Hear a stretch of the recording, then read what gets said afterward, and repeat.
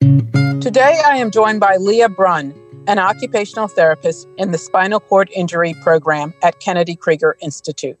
I work in the spinal cord injury department at Kennedy Krieger, where we see resilience in action daily as we work with kids adjusting to what is often a sudden change in their ability to simply engage in childhood.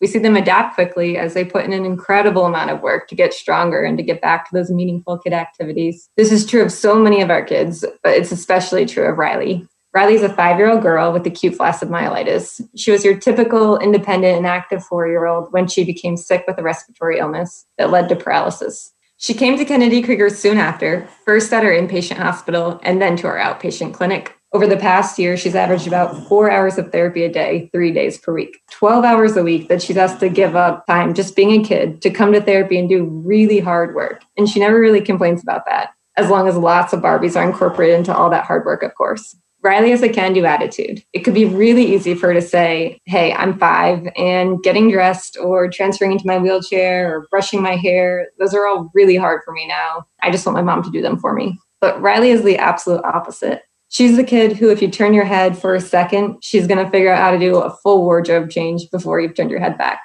I'm constantly in awe as I watch her do new things. She'll do a new movement that she couldn't do before, and I'll say something like, Ryleigh, did you know your arm could do that? Usually she's unimpressed and just says something like, yeah, well, I just did it. Seeing her figure out how to engage in her environment is inspiring. She'll try to do a task and she'll complete as much of it as she can independently. And then, if needed, she'll ask for help. It's just a great reminder that when things feel really hard, you just have to keep working at it and keep trying different strategies, even if that includes asking for help, and you'll find a way to reach your goal. Inspiring Moments is produced for WYPR by Kennedy Krieger Institute. I'm Dr. Jacqueline Stone.